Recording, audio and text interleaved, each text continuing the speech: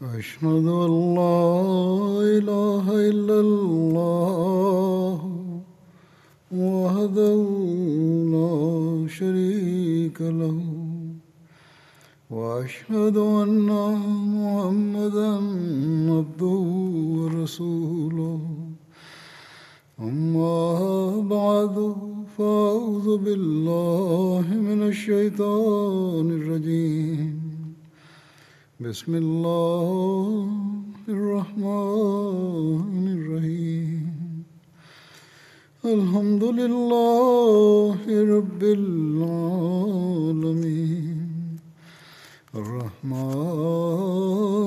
الرحيم مالك يوم الدين إياك نعبد وإياك نستعين اهدنا الصراط المستقيم صراط الذين أنعمت عليهم غير المغضوب عليهم ولا الضالين.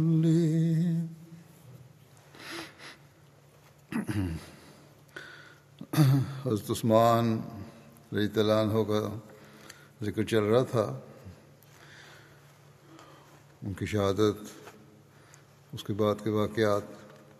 اس میں حضرت مسلم موعود رضی اللہ عنہ نے بھی لکھا ہے شہادت کے بعد کے ایام کے بارے میں کچھ مختصر تحریر ہے. اب لکھتے ہیں کہ اب مدینہ انہی لوگوں کے قبضے میں رہ گیا اور ان ایام میں ان لوگوں نے جو حرکات کیں وہ نہایت حیرت انگیز ہیں. حضرت عثمان کو شہید تو کر چکے تھے، ان کی نعش کے دفن کرنے پر بھی ان کو اعتراض ہوا اور 3 دن تک آپ کو دفن نہ کیا جا سکا. آخر صحابہ کی ایک جماعت نے ہمت کر کے رات کے وقت آپ کو دفن کیا. ان لوگوں کے راستوں میں بھی انہوں نے روکیں ڈالیں، لیکن بعض لوگوں نے سختی سے مقابلہ کرنے کی دھمکی دی تو دب گئے.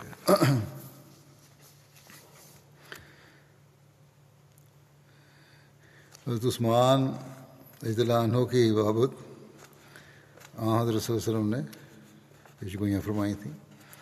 ان کو ذکر اس طرح ملتا ہے، حضرت ابو موسیٰ اشعری سے مروی ہے کہ نبی صلی اللہ علیہ وسلم ایک باغ میں داخل ہوئے اور مجھے باغ کے دروازے پر پہرا دینے کا حکم فرمایا.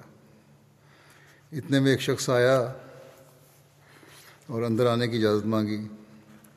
آپ صلی اللہ علیہ وسلم نے فرمایا اسے اندر آنے دو اور اسے جنت کی بشارت دو. تو کیا دیکھتا ہوں کہ وہ حضرت ابو بکر رضی اللہ عنہ ہیں.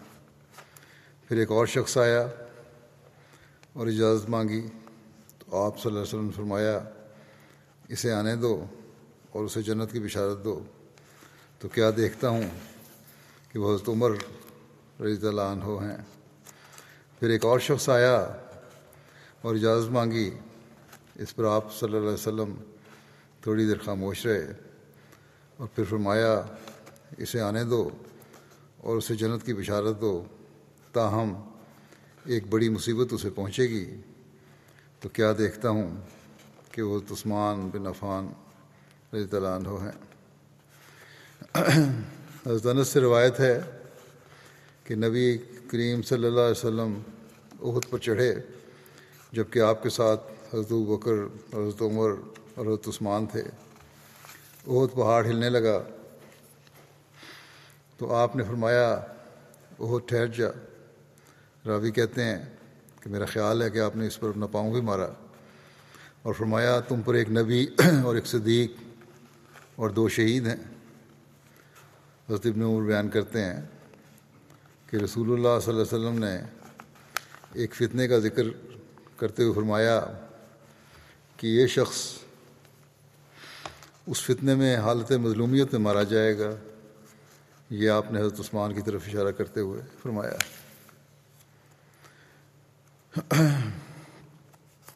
حضرت عثمان کے جو آپ نے ترکہ چھوڑا تھا اس کے بارے میں جو ذکر ملتا ہے وہ یہ ہے، عبید اللہ بن عبداللہ بن عتبہ بیان کرتے ہیں کہ جس روز حضرت عثمان شہید کیے گئے اس روز آپ کے خزانچی کے پاس آپ کے 3 کروڑ 5 لاکھ درہم اور 1.5 لاکھ دینار پڑے تھے، وہ سب لوٹ لیے گئے۔ نیز آپ نے ربضہ مقام پر 1000 اونٹ چھوڑے ہوئے تھے۔ ربضہ حجاز کے راستے میں مدینے سے 3 دن کی مسافت پر واقع ایک بستی ہے۔ اسی طرح برادیس اور خیبر اور وادی القرا میں 2 لاکھ دینار کے صدقات چھوڑے جن سے آپ صدقہ دیا کرتے تھے۔ پہلے یہ بھی ذکر ہو چکا ہے کہ آپ نے فرمایا کہ میں امیر آدمی تھا اور اب میرے پاس صرف 2 اونٹ ہیں جو حج کے لیے میں نے رکھے ہوئے ہیں۔ ہو سکتا ہے کہ یہ جو بات کی جا رہی ہے یہ اس وقت کی ہو جب قومی خزانے میں اس قدر مال ہو جو راوی نے حضرت عثمان کی ذات کی طرف منسوب کر دی ہے، اور یا یہ بھی ہو سکتا ہے کہ ان کی ذاتی بھی ہوں تو اپنی ذات پر اب خرچ نہیں کرتے تھے بلکہ صدقات اور قومی ضروریات پر یہ خرچ کیا کرتے تھے۔ بہرحال ایک روایت ہے جو میں نے بیان کی، اس سے پہلے ان کے اپنے حوالے سے بھی ایک روایت بیان ہو چکی ہے، اور خزانچیوں کے خزانے کی حفاظت کے لیے جو مقرر کیے تھے آدمی، اس سے بھی یہی ظاہر ہوتا ہے کہ وہ قومی خزانہ تھا یا جو جس کی حفاظت کے لیے آپ نے مقرر کیا تھا۔ صحابہ حضرت عثمان کے واقع شہادت کے بارے میں جو بیان کرتے ہیں وہ اس طرح ہے۔ حضرت علی سے پوچھا گیا کہ آپ ہمیں حضرت عثمان کے بارے میں کچھ بتائیں۔ آپ نے فرمایا وہ تو ایسا شخص تھا جو ملائے اعلیٰ میں بھی ذو النورین کہلاتا تھا، اللہ تعالیٰ کے نزدیک بھی وہ ذو النورین تھا۔ حضرت علی نے فرمایا حضرت عثمان ہم سب میں سے سب سے بڑھ کر صلہ رحمی کرنے والے تھے۔ حضرت عائشہ کو جب حضرت عثمان کی شہادت کی خبر ملی تو انہوں نے فرمایا ان لوگوں نے آپ کو قتل کر دیا، حالانکہ آپ ان سب سے زیادہ صلہ رحمی کرنے والے اور ان سب سے زیادہ رب کا تقوی اختیار کرنے والے تھے۔ حضرت صلی اللہ علیہ وسلم کی جو اپنے دامادوں کے حق میں دعا ہے اس کی بھی ایک روایت ملتی ہے۔ الاستیاب میں لکھا ہے کہ حضرت صلی اللہ علیہ وسلم نے فرمایا کہ میں نے اپنے رب عز و جل سے یہ دعا مانگی ہے کہ وہ کسی ایسے شخص کو آگ میں داخل نہ کرے جو میرا داماد ہو یا جس کا میں داماد ہوں۔ حضرت عثمان کے لباس اور حلیے کے بارے میں بیان کیا جاتا ہے۔ محمود بن لبید بیان کرتے ہیں کہ انہوں نے حضرت عثمان بن عفان کو ایک خچر پر اس حالت میں سوار دیکھا کہ آپ کے جسم پر 2 زرد چادریں تھیں۔ حکم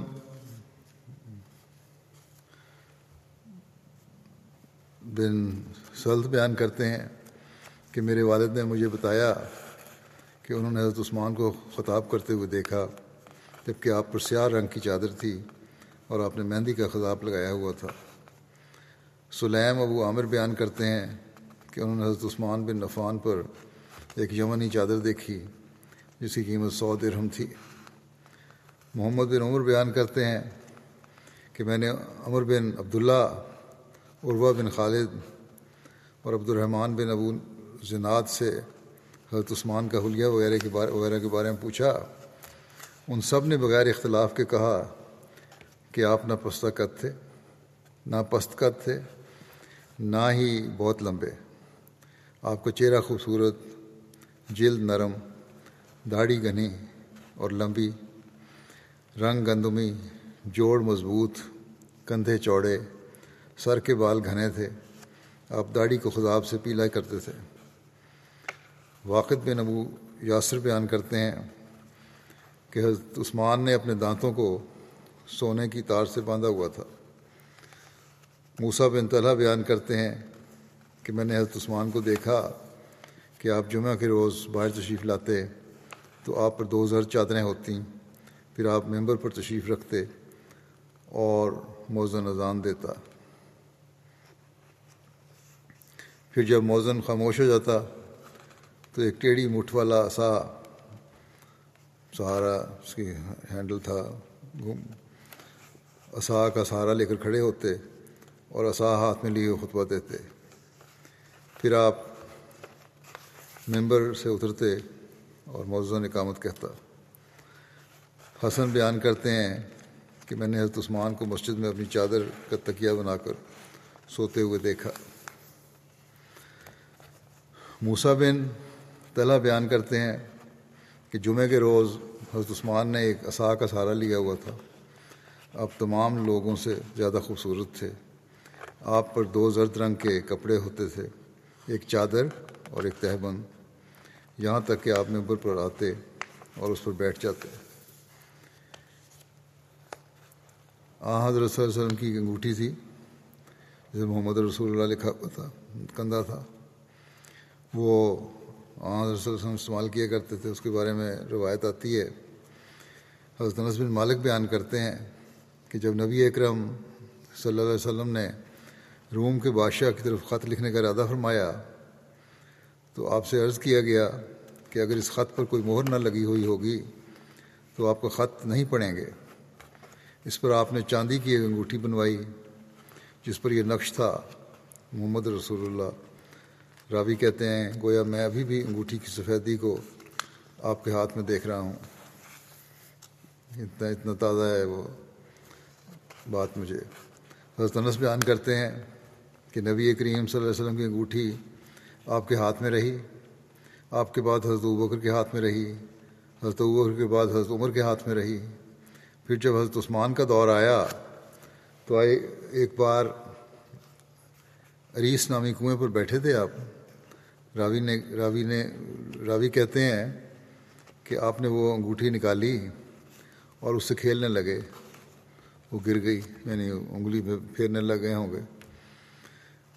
تو راوی کہتے ہیں کہ ہم نے حضرت عثمان کے ہمراہ 3 روز تک اسے تلاش کیا اور کنویں کا سارا پانی بھی باہر نکالا، لیکن وہ انگوٹھی نہ مل سکی۔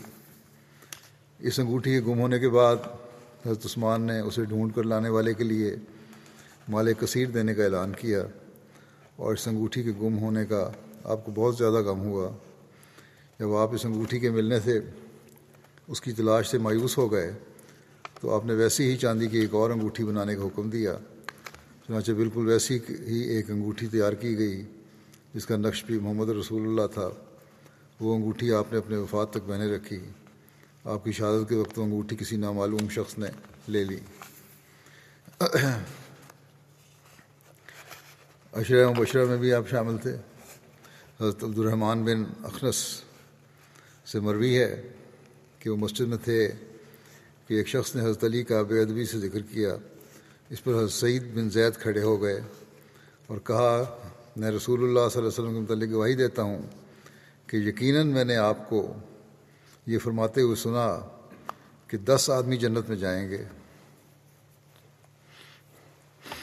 نبی صلی اللہ علیہ وسلم جنت میں ہوں گے، ابو بکر جنت میں ہوں گے، عمر جنت میں ہوں گے، عثمان جنت میں ہوں گے، علی جنت میں ہوں گے، طلحہ جنت میں ہوں گے، عبد الرحمن بن عوف جنت میں ہوں گے، زبیر بن عوام جنت میں ہوں گے، سعد بن مالک جنت میں ہوں گے، اور اگر میں چاہوں تو 10ویں کا نام بھی لے سکتا ہوں۔ راوی نے کہتے ہیں کہ لوگوں نے کہا کہ 10واں کون ہے؟ حضرت سعید بن زید کچھ دیر خاموش رہے۔ اس پر لوگوں نے پھر پوچھا 10واں کون ہے؟ تو انہوں نے کہا سعید بن زید، یعنی میں خود ہوں۔ پہلے بھی بیان کر چکا ایک جگہ پہ یہ روایت ان کے زمان میں۔ حضرت صلی اللہ علیہ وسلم کی حضرت عثمان کے ساتھ جنت میں رفاقت کے بارے میں آتا ہے۔ حضرت طلحہ بن عبید اللہ سے مروی ہے کہ نبی صلی اللہ علیہ وسلم نے فرمایا، ہر نبی کا ایک رفیق ہوتا ہے اور میرا رفیق یعنی جنت میں میرا ساتھی رفیق عثمان ہوگا۔ حضرت جابر بن بیان کرتے ہیں کہ ایک دفعہ ہم رسول کریم صلی اللہ علیہ وسلم کے ہمراہ ایک گھر میں مہاجرین کے ایک گروہ کے ساتھ تھے، جن میں ابوبکر، عمر، عثمان، علی، طلحہ، زبیر، عبد الرحمن بن عوف اور سعد بن ابی وقاص تھے۔ تو رسول اللہ صلی اللہ علیہ وسلم نے فرمایا، ہر شخص اپنے ہم کفر کے ہمراہ کھڑا ہو جائے۔ پھر رسول اللہ صلی اللہ علیہ وسلم حضرت عثمان کے ساتھ کھڑے ہو گئے اور ان سے معانقہ کیا اور فرمایا، انت ولی فی الدنیا و ولی فی الآخرہ۔ کہ تم دنیا میں بھی میرے دوست ہو اور آخرت میں بھی۔ حضرت عثمان کے آزاد کردہ غلام ابو سہلہ بیان کرتے ہیں کہ یوم الدار کو، یعنی جس دن حضرت عثمان کو باغیوں نے آپ کے گھر میں محصور کر کے شہید کر دیا تھا، اس دن کہتے ہیں کہ میں نے حضرت عثمان سے عرض کیا، اے امیر المومنین، ان مفسدین سے لڑیں۔ حضرت عبداللہ نے بھی آپ سے عرض کیا کہ اے امیر المومنین، ان مفسدین سے لڑیں۔ حضرت عثمان نے فرمایا، اللہ کی قسم میں لڑائی نہیں کروں گا، رسول اللہ صلی اللہ علیہ وسلم نے مجھ سے ایک بات کا وعدہ کیا تھا، بس میں چاہتا ہوں کہ وہ پورا ہو۔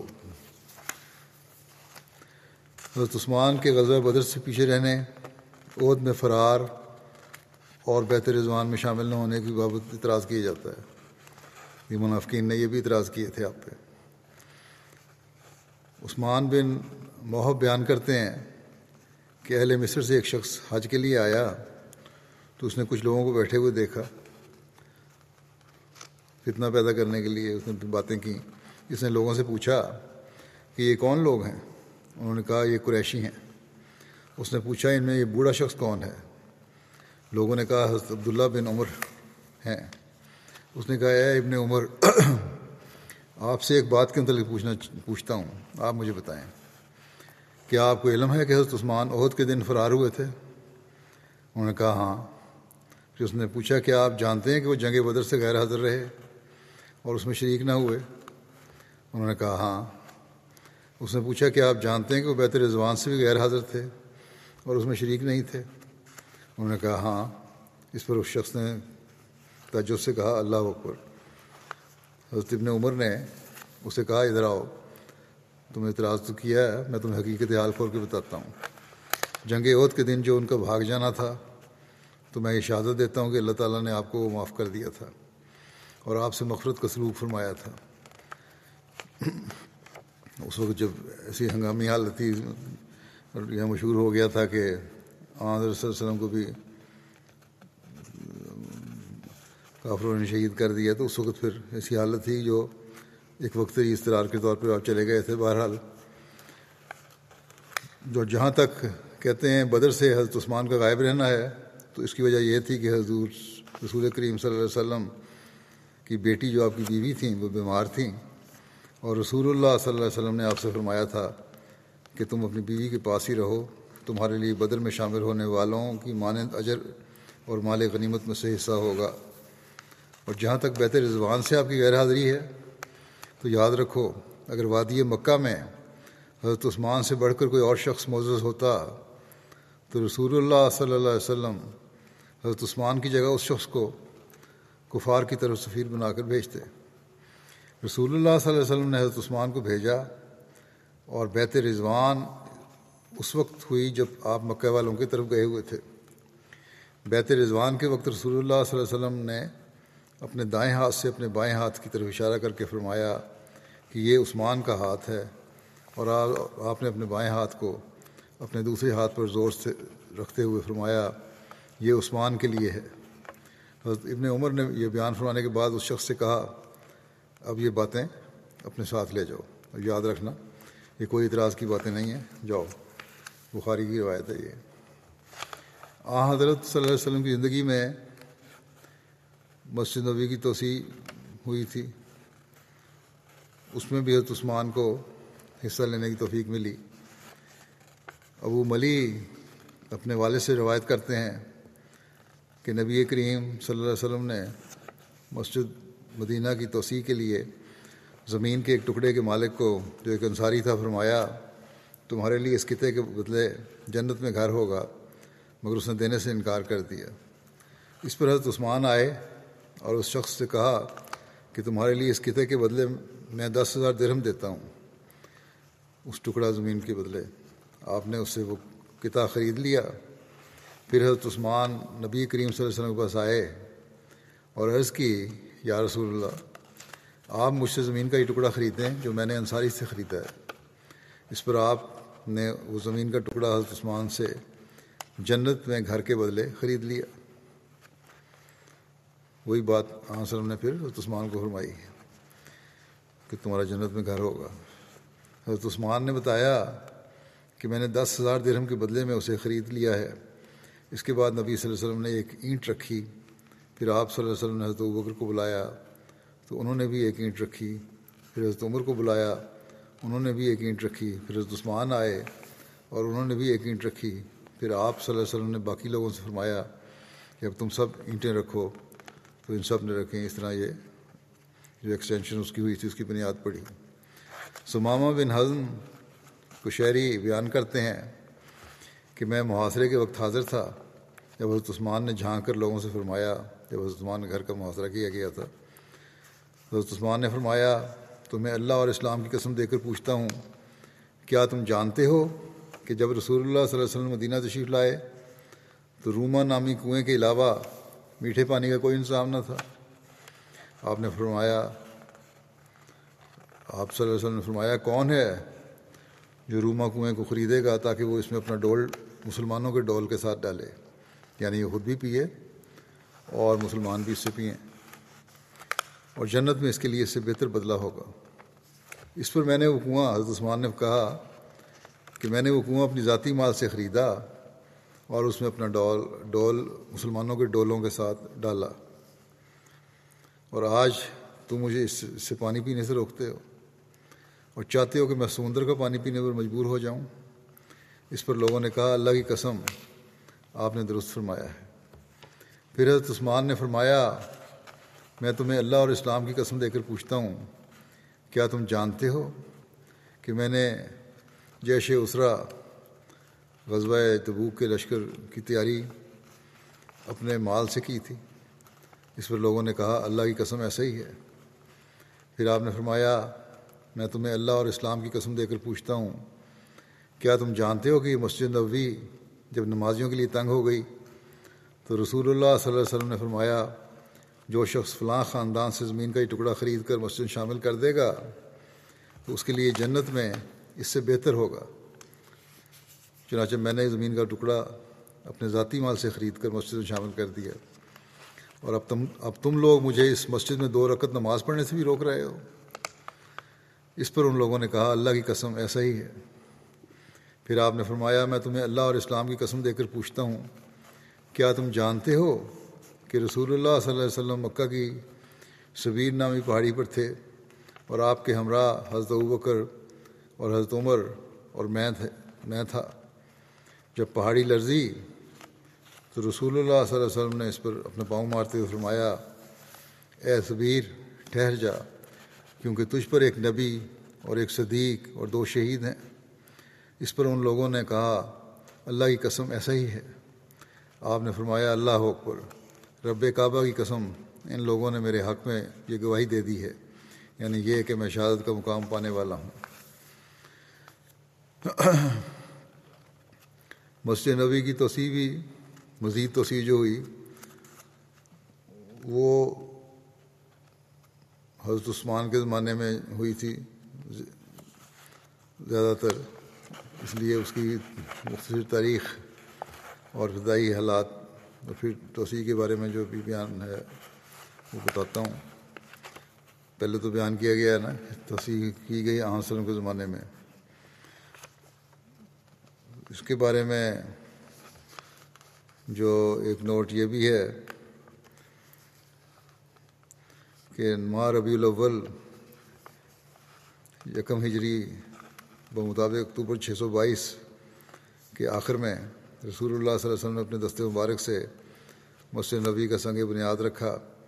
بنیاد تقریباً 3 ذرا یعنی 1.5 میٹر گہری تھی۔ بنیاد کے لیے پتھر سے گھڑی ہوئی اینٹوں سے دیوار بنائی گئی، جبکہ اوپر کی دیوار گارے سے بنی اور دھوپ میں سکھائی گئی کچی اینٹوں سے بنائی گئی تھی۔ دھوپ میں سکھائی گئی کچی اینٹوں سے بنائی گئی تھی دیوار۔ مسجد کی دیواریں، اس کی مسجد کی تعمیر کی جو تاریخ ہے وہ ہے، اور ساتھ ساتھ اس میں توسیع کا بھی ذکر آ جائے گا۔ مسجد کی دیواریں تقریباً 1.25 میٹر چوڑی رکھی گئی تھیں، تقریباً 2-2.5 فٹ، جن کی اونچائی تقریباً 7 ذرا یعنی تقریباً 3.5 میٹر تھی۔ مسجد نبوی کی تکمیل ماہ شوال 1 ہجری اپریل 623 عیسوی میں ہوئی۔ حضرت خارجہ بن زید بن ثابت کی روایت ہے کہ رسول اللہ صلی اللہ علیہ وسلم نے اپنی مسجد کا طول 70 ذرا تقریباً 35 میٹر اور عرض 60 ذرا تقریباً 30 میٹر رکھا تھا۔ رسول کریم صلی اللہ علیہ وسلم کے دور میں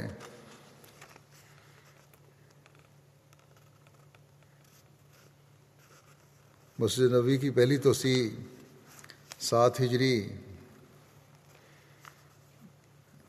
محرم 7 ہجری جون 628 عیسوی میں ہوئی، جب رسول اللہ صلی اللہ علیہ وسلم نے غزوہ خیبر سے کامیاب ہو کر لوٹے تو آپ نے مسجد نبوی کی توسیع اور تعمیر نو کا حکم جاری فرمایا۔ مسجد کی توسیع جنوبی یعنی جانب قبلہ اور مشرقی جانب نہ کی گئی، زیادہ تر توسیع شمالی جانب کی گئی اور کچھ مغربی جانب بھی۔ شمالی جانب صحابہ کرام کے چند گھر تھے، اس جانب ایک انصاری صحابی کا گھر تھا جس کو اپنا مکان دینے میں کچھ پس و پیش تھا۔ ایسے میں جیسا کہ پہلے بیان ہو چکا ہے، حضرت عثمان بن عفان نے اپنی جیب سے 10,000 دینار دے کر گھر خرید لیا اور نبی کریم صلی اللہ علیہ وسلم کی خدمت میں پیش کیا۔ اس طرح مسجد کی توسیع زیادہ تر شمالی جانب اور مغربی جانب ممکن ہو سکی۔ اس توسیع کے بعد مسجد کا کل رقبہ 100 ضرب 100 ذرا یعنی 50 ضرب 50 میٹر ہو گیا۔ حضرت عمر کے دور میں مسجد نبوی کی دوسری توسیع ہوئی 17 ہجری میں۔ حضرت عبداللہ بن عمر سے مروی ہے کہ رسول اللہ صلی اللہ علیہ وسلم کے دور میں مسجد کچی اینٹوں سے بنی ہوئی تھی، جس کی چھت کھجور کی ٹہنیوں اور پتوں سے بنی ہوئی تھی اور ستون کھجور کے تنوں کے تھے۔ حضرت بکر صدیق نے اس کو اسی حالت میں رہنے دیا اور اس میں کوئی تبدیلی یا توسیع نہیں کی۔ حضرت عمر نے اس کی تعمیر نو اور توسیع کروائی، مگر اس کی حیت اور طرز تعمیر میں کوئی تبدیلی نہیں کروائی، جس طرح تھا انہی بنیادوں پر یا اسی طرح پرانا حصہ تھا رہنے دیا۔ انہوں نے بھی اسے اسی طرح کے طرز تعمیر سے بنوایا، صرف ایکسٹینشن ہوئی۔ چھت پہلے کی طرح کھجور کے پتوں کی ہی رہی، انہوں نے صرف ستون لکڑی کے ڈلوا دیے۔ حضرت عمر 17 ہجری میں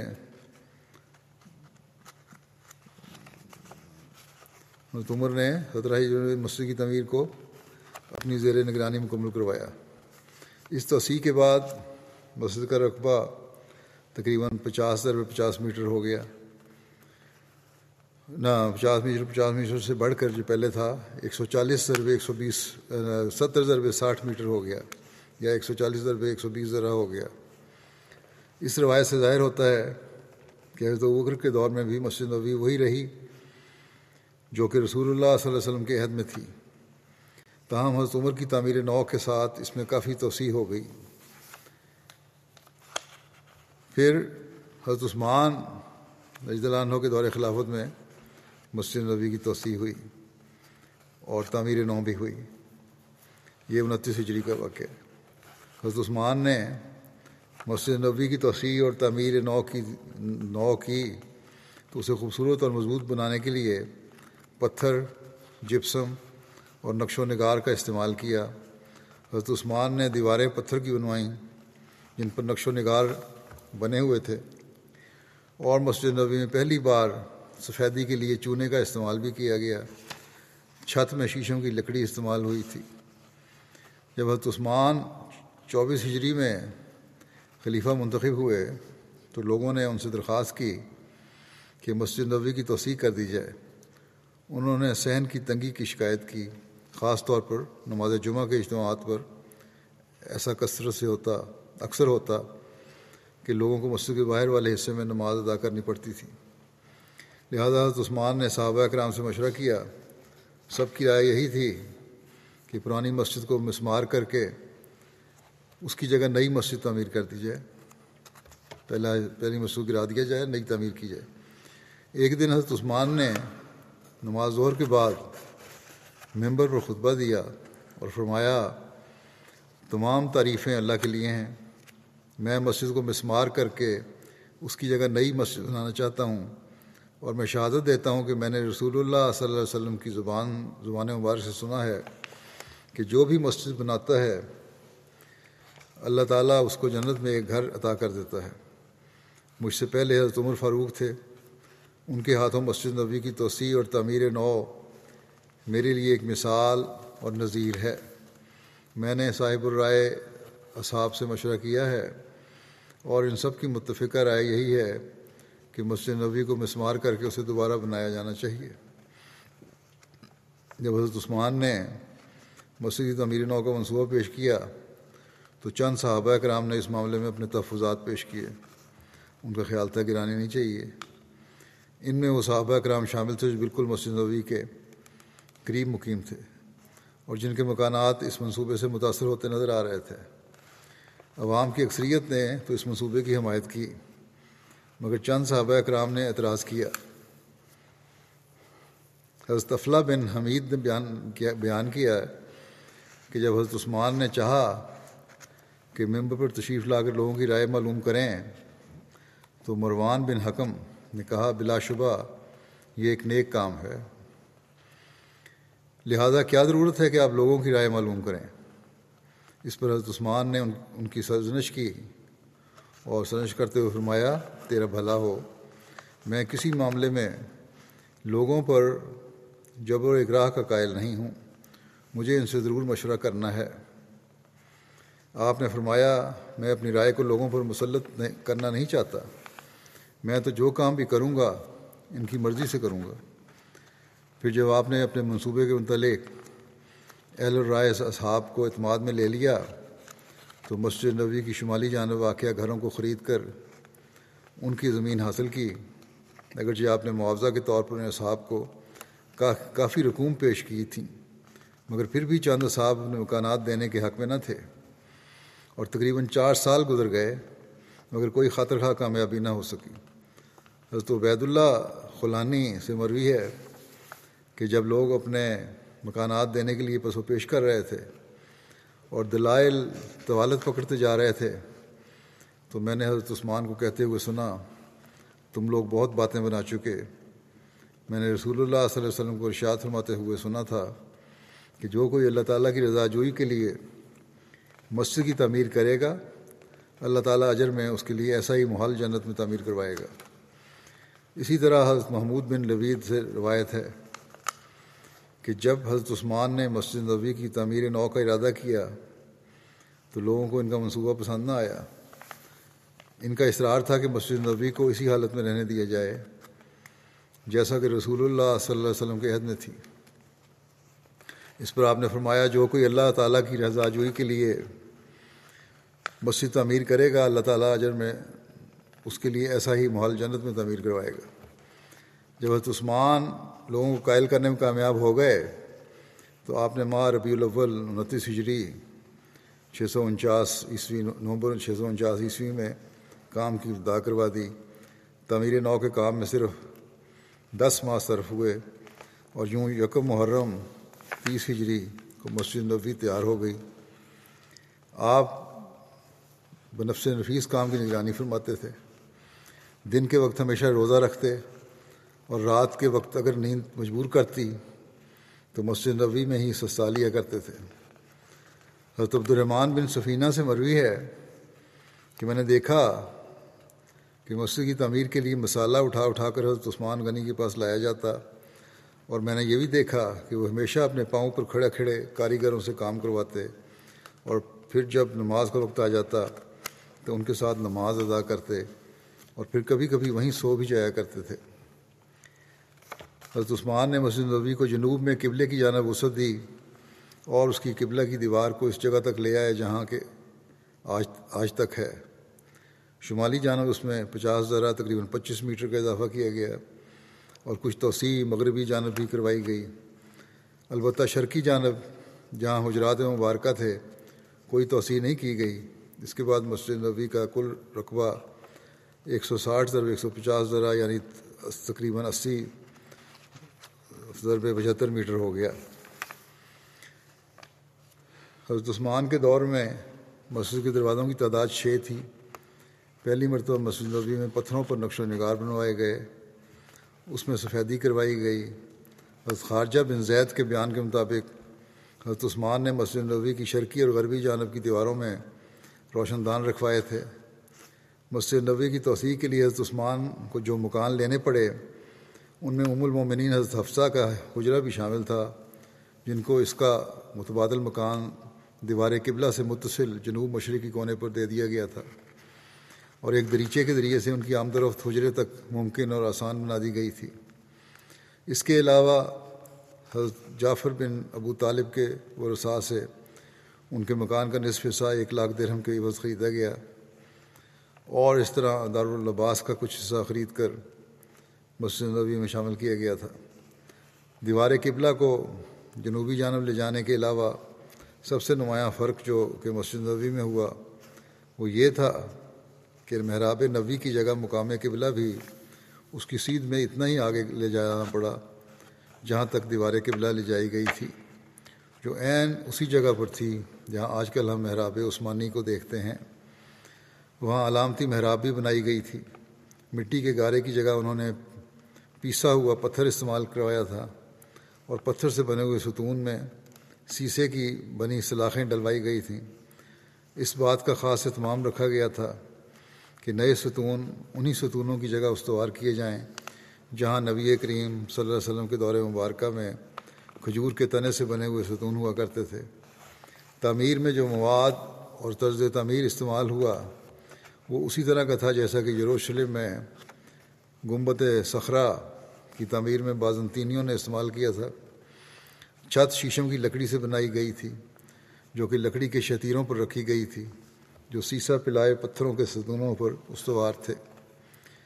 چونکہ حضرت عمر کی شہادت محراب نبوی میں حضرت نماز کی امامت کرواتے ہوئے ہوئی تھی، اس بات کو یقینی بنانے کے لیے کہ آئندہ کوئی ایسا حادثہ رونما نہ ہو، حضرت عثمان نے محراب کے مقام پر ایک مقصورہ مسجد میں صفوں سے آگے امام کے لیے کھڑا ہونے کی جگہ جس میں ممبر بنا ہوتا ہے تعمیر کروایا، جو کہ مٹی کی اینٹوں سے بنا تھا، اور اس میں جھروکے اور روزن رکھے گئے تھے تاکہ مقتدی اپنے امام کو دیکھ سکیں۔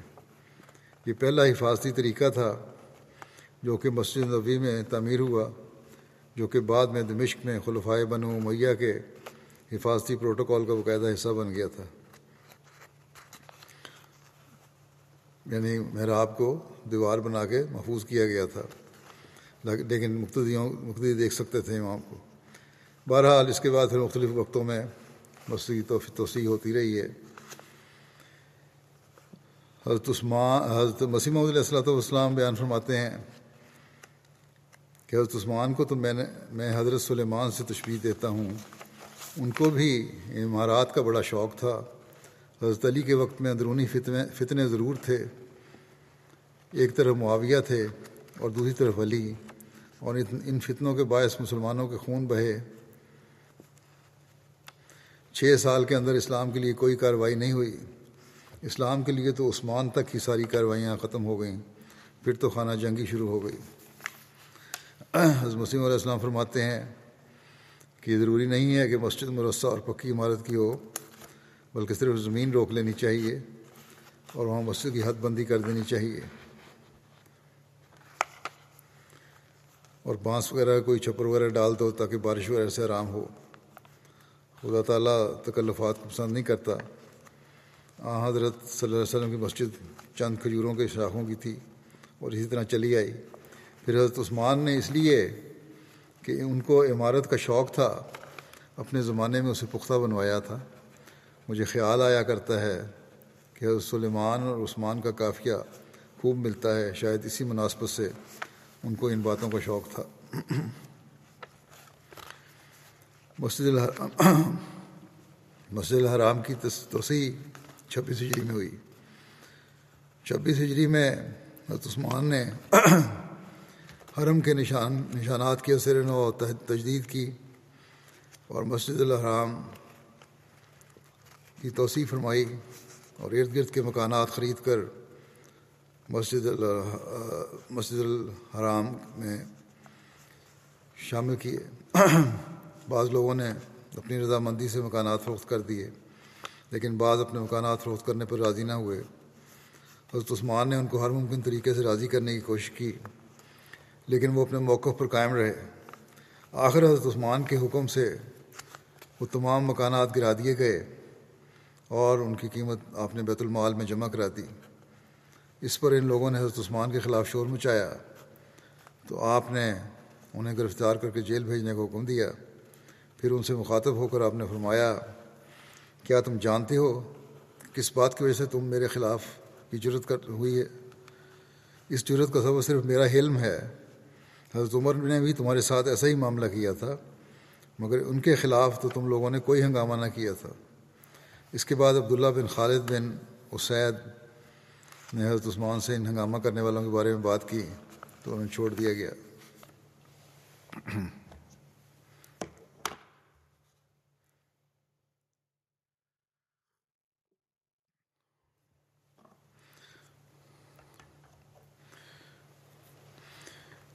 بحری بیڑا جو تھا پہلا اسلامی بحری بیڑا 28 ہجری میں، یہ بھی حضرت عثمان کے زمانے کا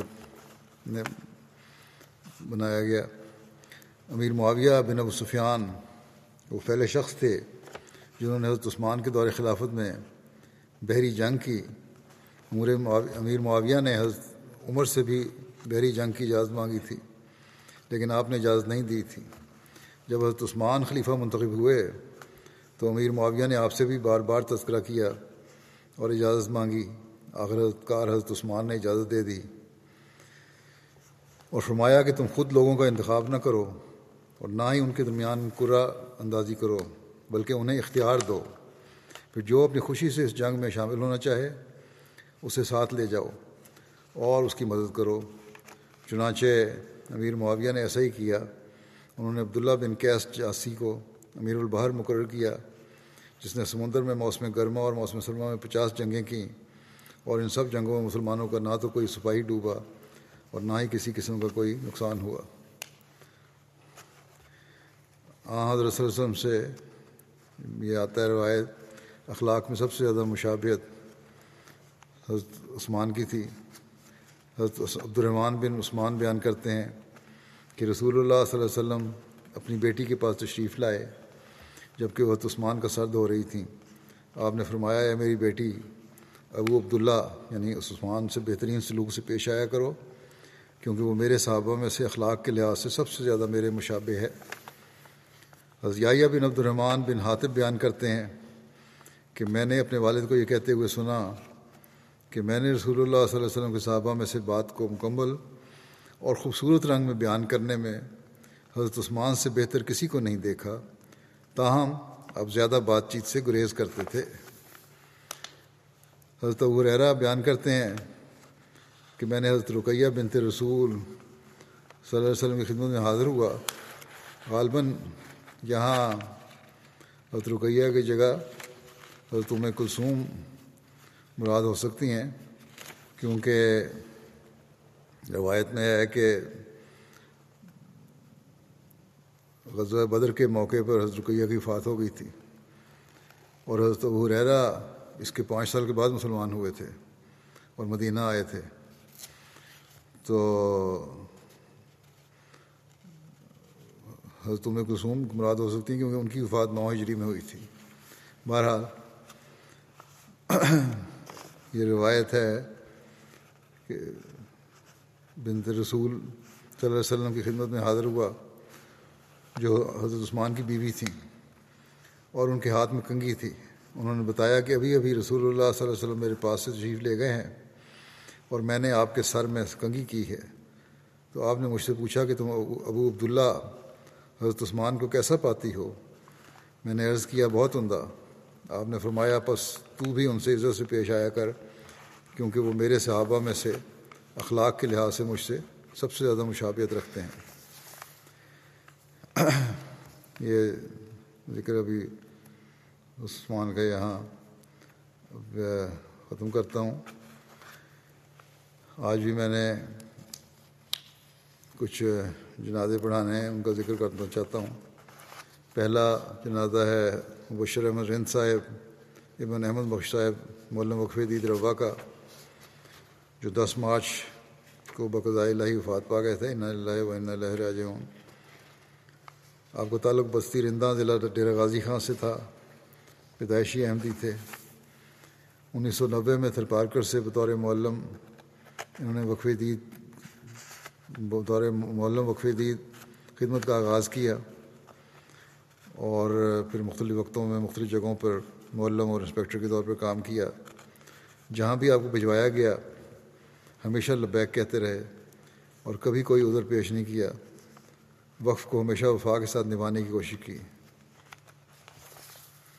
اپنوں اور غیروں سب نے آپ کے بارے میں لکھا ہے کہ انتہائی محنتی، دعا گو، باقاعدگی سے تہجد ادا کرنے والے، بہترین داعی اللہ، اچھے مقرر، بہت ملنسار، مہمان نواز، خوش مزاج اور عاجز انسان تھے۔ ہمیشہ نرم لہجہ رکھتے اور شیریں زبان استعمال کرتے تھے، لیکن نظام جماعت اور خلافت کے خلاف کوئی بات سنتے تو ننگی تلوار بن جاتے تھے، اور اس وقت تک اس محفل سے نہ اٹھتے تھے جب تک اس شخص کی اصلاح نہ کر لیتے۔ پسماندگان میں اہلیہ کے علاوہ 2 بیٹے اور 3 بیٹیاں شامل ہیں۔ آپ کے چھوٹے بیٹے عزیزم شاذل احمد جامعہ احمدیہ ربوہ میں درجہ ثالثہ کے طالب علم ہیں۔ اللہ تعالیٰ مرحوم سے مغفرت و رحم کا سلوک فرمائے۔ اگلا جنازہ ہے ذکر منیر احمد فاروق صاحب، سابق امیر جماعت ضلع اسلام آباد کا۔ یہ طویل علالت کے بعد 9 مارچ کو ان کی وفات ہوئی کینیڈا میں، 84 سال کی عمر میں۔ انا للہ و انا الیہ راجعون۔ آپ 1/9 حصے کی وصیت کے موسی تھے۔ منیر فاروق صاحب انجینئر کے دادا، ان کا نام حضرت منشی احمد بخش صاحب تھا، جو حضرت مسیح علیہ السلام کے صحابی تھے۔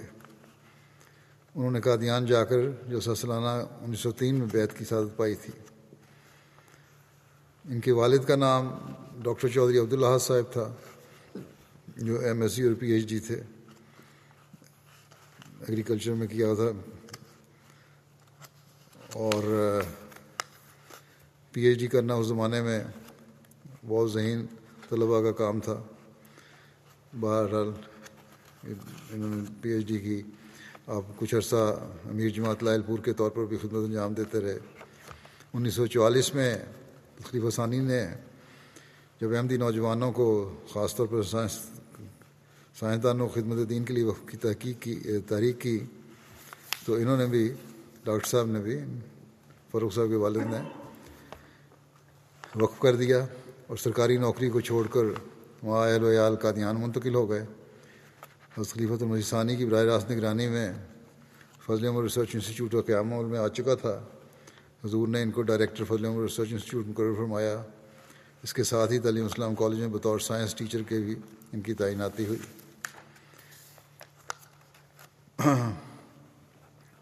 فاروق صاحب نے university of engineering and technology سے الیکٹریکل انجینئرنگ کی ڈگری حاصل کی، اور پھر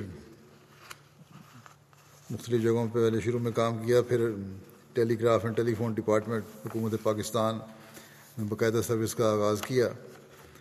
دوران سروس آپ نے ملک کے بیشتر شہروں میں خدمات سر انجام دیں، متعدد ملکوں میں حکومت پاکستان کی نمائندگی کرتے رہے۔ 1997 میں director general Pakistan telecommunications limited کی حیثیت سے director general Pakistan telecommunication کی حیثیت سے ریٹائر ہوئے۔ ان کے اہلیہ 2 بیٹے اور 2 بیٹیاں ہیں۔ اللہ تعالیٰ ان کے بچوں کو بھی ان کے نقش قدم پر چلنے کی توفیق عطا فرمائے۔ راولپنڈی میں قیام کے دوران قائد ضلع مجلس خدام احمدیہ کے طور پر ان کو خدمت کی توفیق ملی، اور یہ دور تھا 1974 کا، پورا شوب دور تھا، اور ان کو بہرحال اس زمانے میں خدمت کی توفیق ملی۔ 1977 میں اسلام آباد مستقل رہائش رکھنے کے بعد مختلف خدمات کی ان کو توفیق ملی۔ 1990 میں بطور نائب امیر اول خدمت کی توفیق ملی۔ پھر جب ریٹائرمنٹ ہوئی تو انہوں نے وقف کیا، خلیفۃ مسیح رابع کی خدمت میں اپنا وہ پیش کیا، اور جو منظور ہوا۔ پھر 1999 کو بطور امیر جماعت اسلام آباد شہر اور ضلع ان کی خدمت کی ذمہ داری ملی۔ روا میں جو ان کے کام ہے ڈائریکٹ ڈائلنگ سہولت مہیا کرنے کے لیے انہوں نے ڈیجیٹل ایکسچینج کا قیام کافی کوشش کی، اور مرکزی فنانس کمیٹی کے ممبر تھے، IEEE کے ایگزیکٹو ممبر تھے، اور مختلف شعبوں میں ان کو اعزازی طور پر بھی اور ویسے بھی خدمت کی توفیق ملی۔ 1996 میں حضرت خلیفۃ مسیح رابع نے ڈائریکٹر فضل عمر فاؤنڈیشن کو مقرر فرمایا، جو آخر تک دم تک یہ اس پہ قائم تھے، خدمت پہ کام کرتے رہے۔ 1980 میں حضرت خلیفۃ مسیح ثالث کے دور میں روا میں جو جلسہ سالانہ کے موقع پر غیر ملکی مہمانوں کے لیے جلسہ سالانہ کی تقاریر کے ترجمے کی سہولت کے لیے آغاز ہوا جب، تو انجینئرز کی ایک ٹیم تیار کی گئی تھی، اور اس میں بھی انہوں نے بڑی محنت سے کام کیا اور نمایاں کام کرنے کی توفیق ملی، اور اس کے منظم اعلیٰ بھی اس ٹیم کے مدیر فروخ صاحب بھی تھے۔ اپریل 1984 میں جب انگلستان ہجرت کی خلیفہ مسیح رابع نے، تو یہاں UK کے جلسہ سالانہ میں بھی باقاعدگی سے ہر سال آتے تھے، اور ٹرانسلیشن کا کام ان کے سپرد ہوتا تھا، لوگوں تک ٹرانسلیشن پہنچانا، اور بڑی آسن رنگ میں انہوں نے یہ کام سر انجام دیا، بڑی محنت سے کام کیا کرتے تھے۔ ان کے دور امارت میں اسلام آباد میں بھی جماعتی تعمیرات بہت زیادہ ہوئی ہیں۔ ان کے ایک بیٹے کہتے ہیں کہ جماعتی کاموں میں بچوں کو بڑھ چڑھ کر حصہ لینے کی تلقین کرتے تھے، گورنمنٹ کی ملازمت کرنے کے باوجود جماعت کی خدمت میں ہمیشہ پیش رہتے تھے، ملازمت سے سیدھا جماعت کے دفتر آتے اور جماعتی ذمہ داریاں نبھاتے، ہر سال جلسہ سالانہ UK کے لیے خصوصاً چھٹی بچا کے رکھتے تھے۔ ملازمت کے دوران احمدی ہونے کی وجہ سے ان کی پوسٹنگ دور دراز علاقے میں ڈیرہ عثمان خان میں ہو گئی، اور اس وقت کے وزیر اعظم بھٹو صاحب نے کہہ دیا ان کو دوبارہ اسلام آباد نہیں لگانا، لیکن اللہ تعالیٰ نے فضل فرمایا، پھر ان کی دوبارہ پوسٹنگ اسلام آباد ہی ہوئی، اور وہاں سے پھر ان کو مختلف ممالک میں حکومت کے نمائندے کے طور پر جانے کی بھی توفیق ملی۔ اللہ تعالیٰ ان سے مغفرت اور رحم کو بھی سلوک فرمائے۔ اگلا جنازہ ہے بریگیڈیئر ریٹائرڈ محمد لطیف صاحب کا، جو سابق امیر ضلع راولپنڈی تھے۔ 28 فروری کو 77 سال کی عمر میں ان کی وفات ہوئی ہے۔ انا للہ و انا الیہ راجعون۔ بریگیڈیئر لطیف صاحب نے اپنے والد صاحب کے ہمراہ تقریباً 1955 میں احمدیت قبول کی تھی۔ بریگیڈیئر صاحب کے والد صاحب 2000 میں فوت ہوئے تھے۔ اس کے بعد خاندان میں بریگیڈیئر صاحب اکیلے احمدی تھے، یعنی ان کے بچوں کے علاوہ۔ ان کے ایک اہلیہ، 2 بیٹے اور 2 بیٹیاں ہیں۔ اللہ تعالیٰ ان کے بچوں کو بھی ان کے نقش قدم پر چلنے کی توفیق عطا فرمائے۔ سن 2000 میں اپنی ریٹائرمنٹ کے بعد اپنا سارا وقت جماعتی خدمات میں جلانے میں صرف کیا۔ سیکرٹری امور عامہ اور نائب امیر ضلع راولپنڈی تھے۔ 2019 سے تا وفات 2021 تک بطور امیر ضلع راولپنڈی خدمت میں جلانے کی توفیق ملی۔ تقریباً 20 سال تک ان کو جماعتی خدمت کی توفیق ملی۔ بڑے ہمدرد، غریبوں کا خیال رکھنے والے، جماعتی خدمت کو فضل الہی سمجھ کر ادا کرنے والے تھے، اور اپنے بچوں کو بھی یہی تلقین کرتے رہے۔ آخری بیماری کی شدت میں بھی جماعتی خدمت کے لیے مرکز سے کسی بھی عہدیدار نے جب بھی بلایا فوراً چلے جاتے تھے، اور اپنی بیماری کی پرواہ نہیں کی۔ کینسر کی بیماری تھی انہیں، اور اپنا علاج بھی کرواتے تھے، ساتھ ہی لیکن خدمت پہ ہر وقت حاضر رہتے تھے اور کبھی انکار نہیں کیا۔ اللہ تعالیٰ ان سے مغفرت اور رحم کا سلوک فرمائے۔ اگلا جنازہ ہے مکرم کونوک بیک عمر بیکوف صاحب۔ کونوک بیک عمر بیکوف صاحب کرغزستان کے احمدی ہیں۔ 22 فروری کو 67 سال کی عمر میں وفات پا گئے۔ انا للہ و انا الیہ راجعون۔ الیاس کوباتوف نیشنل پریزیڈنٹ جو ہیں کرغزستان کے، لکھتے ہیں کہ خاکسار کا مکرم کو نوک بیگ صاحب سے 15 سال سے بھی زیادہ عرصے کا تعلق ہے۔ مرحوم جماعت احمدیہ کے رجستان کے ابتدائی احمدیوں میں سے ایک تھے۔ مرحوم نے سن 2000 میں احمدیت قبول کی۔ مرحوم بہت مخلص اور وفاشار احمدی تھے، ہمیشہ جماعتی پروگرام میں حصہ لیتے اور باقاعدگی سے جماعتی چندوں اور دوسری مالی قربانیوں میں حصہ لیتے تھے، اور بروقت اپنا وعدہ پورا کرتے تھے۔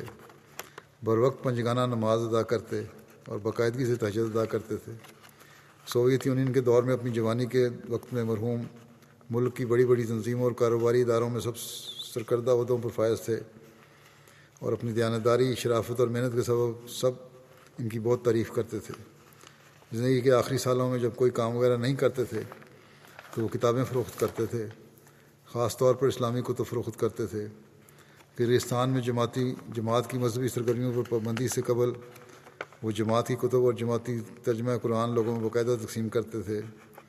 اپنی تبلیغ کے ذریعے انہوں نے بہت سے لوگوں کو احمدیت کا پیغام پہنچایا۔ مرحوم نے اپنے پیچھے اپنی بیوی اور 7 سال کا بیٹا یادگار چھوڑے ہیں کہ یہ دوسری اہلیہ ہیں۔ پہلی اہلیہ سے ان کی طلاق ہو گئی تھی، ان کے بھی بچے ہیں، اولاد ان کی جوان ہے جو احمدی شد نہیں ہے۔ اللہ تعالیٰ انہیں بھی احمدیت قبول کرنے کی توفیق عطا فرمائے۔ اللہ تعالیٰ ان سے مغفرت اور رحم کا سلوک فرمائے۔ مبلغ صاحب لکھتے ہیں کہ رشین زبان میں قرآن کریم کا ترجمہ شائع ہوا تو بعض غلطات کی نشاندہی کی انہوں نے، تو میں نے کہا کہ پھر اس کو پورا پڑھیں قرآن کریم اور مکمل نشاندہی کریں۔ تو انہوں نے 10-15 یوم میں ہی مکمل قرآن کریم کو پڑھ کر ترجمہ پڑھا اور غلطات کی نشاندہی کر دی۔ مبلغ صاحب بھی لکھتے ہیں نماز کے لیے نہایت اہتمام سے وضو کرتے تھے اور ان کو نماز ادا کرتے ہوئے دیکھ کر رشک آتا تھا۔ مکرم ازگینب بائف آرتر صاحب کہتے ہیں حقیقت تو یہ ہے کہ کونوک بیگ صاحب نے ہی مجھے احمدیت کا پیغام پہنچایا تھا۔ سوالات کرتا کہتے ہیں جب بھی میں سوالات کرتا مجھے حیرت انگیز انداز میں جواب دیتے، اور آپ کے جوابات منطق اور عقل و حکمت سے پر ہوتے تھے۔ مکرم کونوک بیگ صاحب بہت اعلیٰ اخلاق کے مالک، صابر اور بردبار انسان تھے۔ آپ کے اخلاق اور ان خصوصیات کی وجہ سے ہی جماعت میں داخل ہوا۔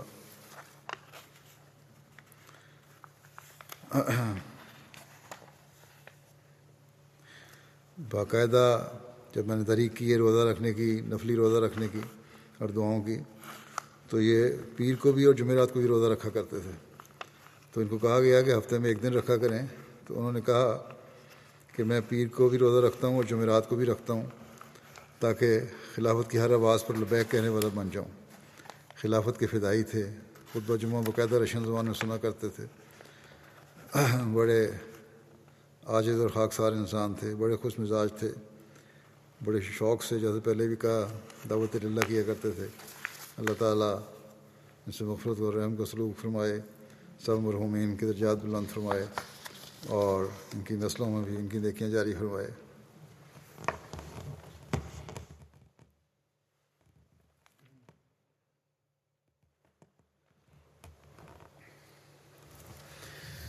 الحمد لله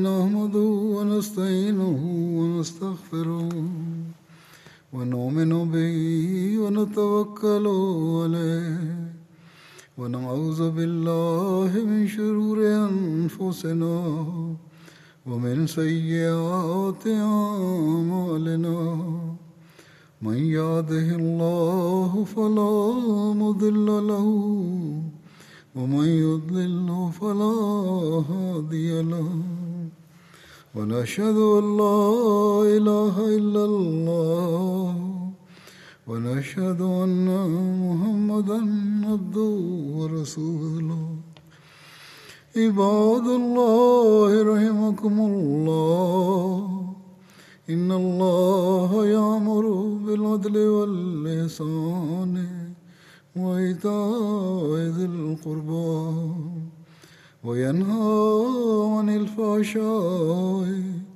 والمنكر والبغي يعظكم لعلكم تذكرون واذكروا الله يذكركم وادعوه يستجب لكم ولذكر الله أكبر.